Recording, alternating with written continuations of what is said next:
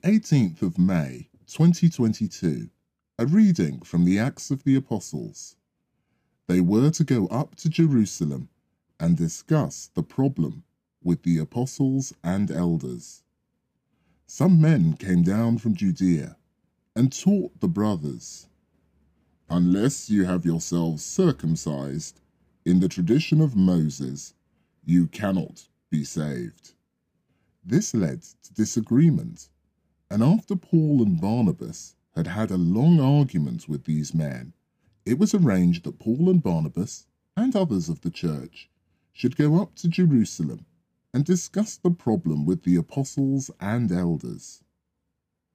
All the members of the church saw them off, and as they passed through Phoenicia and Samaria, they told how the pagans had been converted, and this news was received with the greatest satisfaction by the brothers.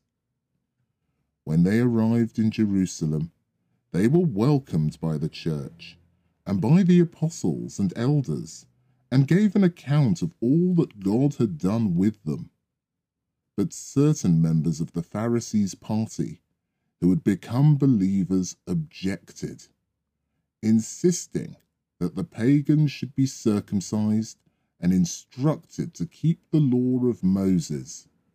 The apostles and elders met to look into the matter. The word of the Lord.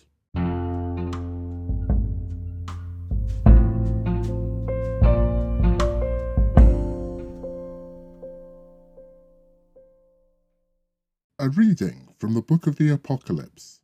If one of you hears me calling, I will come in to share his meal. I, John, heard the Lord saying to me, "Write to the angel of the church in Laodicea, and say, Here is the message of the Amen, the faithful, the true witness, the ultimate source of God's creation. Look, I am standing at the door, knocking. If one of your hearts hears me calling and opens the door, I will come in to share his meal, side by side with him. Those who prove victorious, I will allow to share my throne, just as I was victorious myself and took my place with my Father on his throne. If anyone has ears to listen, let him listen to what the Spirit is saying to the churches." The word of the Lord.